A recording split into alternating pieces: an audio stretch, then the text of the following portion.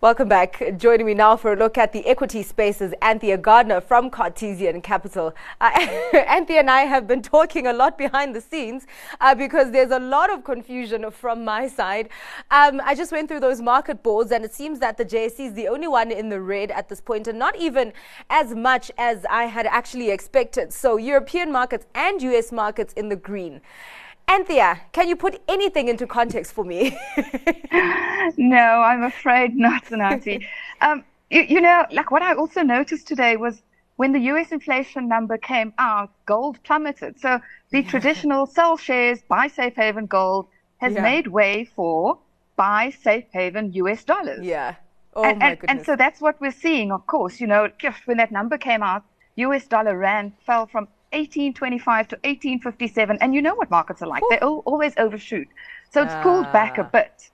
But there's so much to talk about, so much going on. We've got for South Africa having two more MPC meetings. The US Fed has three, so we've got one in December and January, and they've got one in November, December, January. Okay. And the consensus seems to be, or the projection for the Fed fund rate for this cycle is 4.6%. So it's currently at 3.25. And if you add 75 in November, 50 in December, that gets you to the 4 points, close enough to the 4.6 that they're predicting. But with these numbers, I'm almost worried that it'll be 75 and 75. And if that is the case, if we get 75 in November, 75 in December, it'll be the fifth straight 75 basis point rate hike. And I'm not sure that the US consumer can withstand that. I think they're not used to it, So this is definitely going to hurt them. So just on that, the response then to that high inflation, of course, they also did mention in those minutes that inflation is not coming down as quickly and as much as they would like. There was quite a confusion, though, there, because as much as the broader voice of the Fed was pretty hawkish, you did have some policymakers saying that the Fed does need to be cognizant of the economic and the financial risks. But then the Fed saying that the risk of doing too little is worse than the risk of doing too much. So what did you take out from those minutes? So that is exactly what I was going to say. What I've heard is that they would rather do too much and then cut aggressively if they have to, than do too little and get caught on the back foot again. My favorite comment for the week was President Joe Biden, who said, no, I don't think we're going to go into recession. And if we do, it's going to be a soft landing. Okay. He clearly has not been listening to Powell. Yeah. I mean, unless he's just trying to convince all of us that it will be a soft landing until it's not. So it is what it is until it isn't, right? Exactly. Yeah. So let's go into some of the updates that came out of the JSE. And I actually want to start off with the trading statement that came out from Afrimat. So they expect a drop in headline earnings of as much as a fifth. So, of course, you have the lower levels of profitability being affected by the decrease in the iron ore price, including the higher production costs. But I'm just wondering, are these numbers coming from a high base, this lower profitability? Is it just that it comes from a high base, or is there something else or more that markets need to be nervous about? You probably have a point. It's not like they're gone into loss-making position. They're still profitable. Lower levels of debt. In fact, I think almost debt-free now, which gives them enough capital to make decent acquisitions. And the results are very mixed, right? So you had some really good results, some increase in volumes, and some negative inputs. So I guess a tale of two or a tale of two business sectors, if you want to call it that. It is. Very difficult. Pretty much like Grindrod, actually, which we'll probably talk about. But difficult to say with certainty whether it's going to be consistent in the next quarter or next half year. Yeah, it was quite interesting that it seems that now it's more of an iron ore story, because you had good results coming from Nkomati and Jenkins there, but they're not enough to offset the downward pressure from the iron ore prices. Let's go into Grindrod. I was just going to say, but also they're quite cognizant of controlling their costs and improving efficiencies.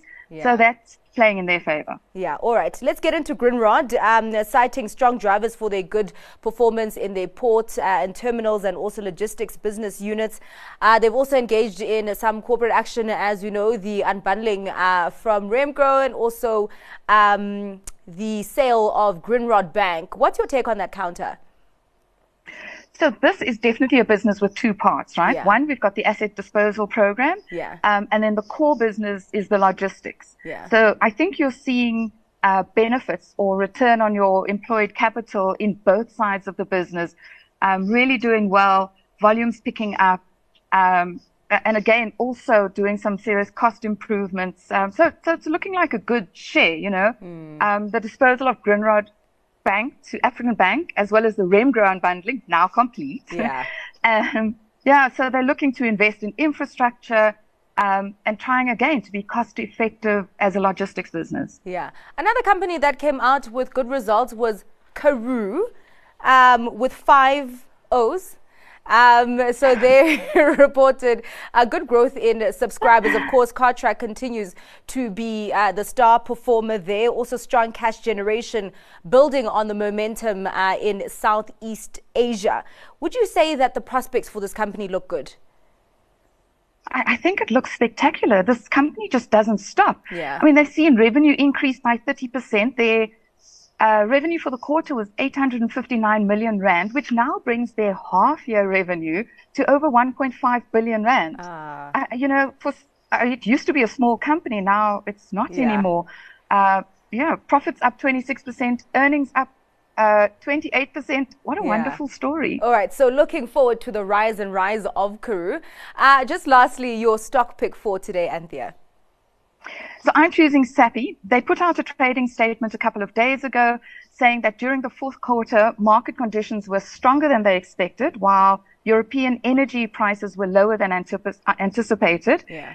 So they're now looking for EBITDA above the third quarter. So when I saw the third quarter results a quarter ago, I must admit, I thought, oh, this must be the peak. You know, this is a business that used to be in structural decline and seems to have changed around. Yeah. And why I still like it, even though it's had a nice little bounce post this trading update, is consensus earnings per share is $1.21.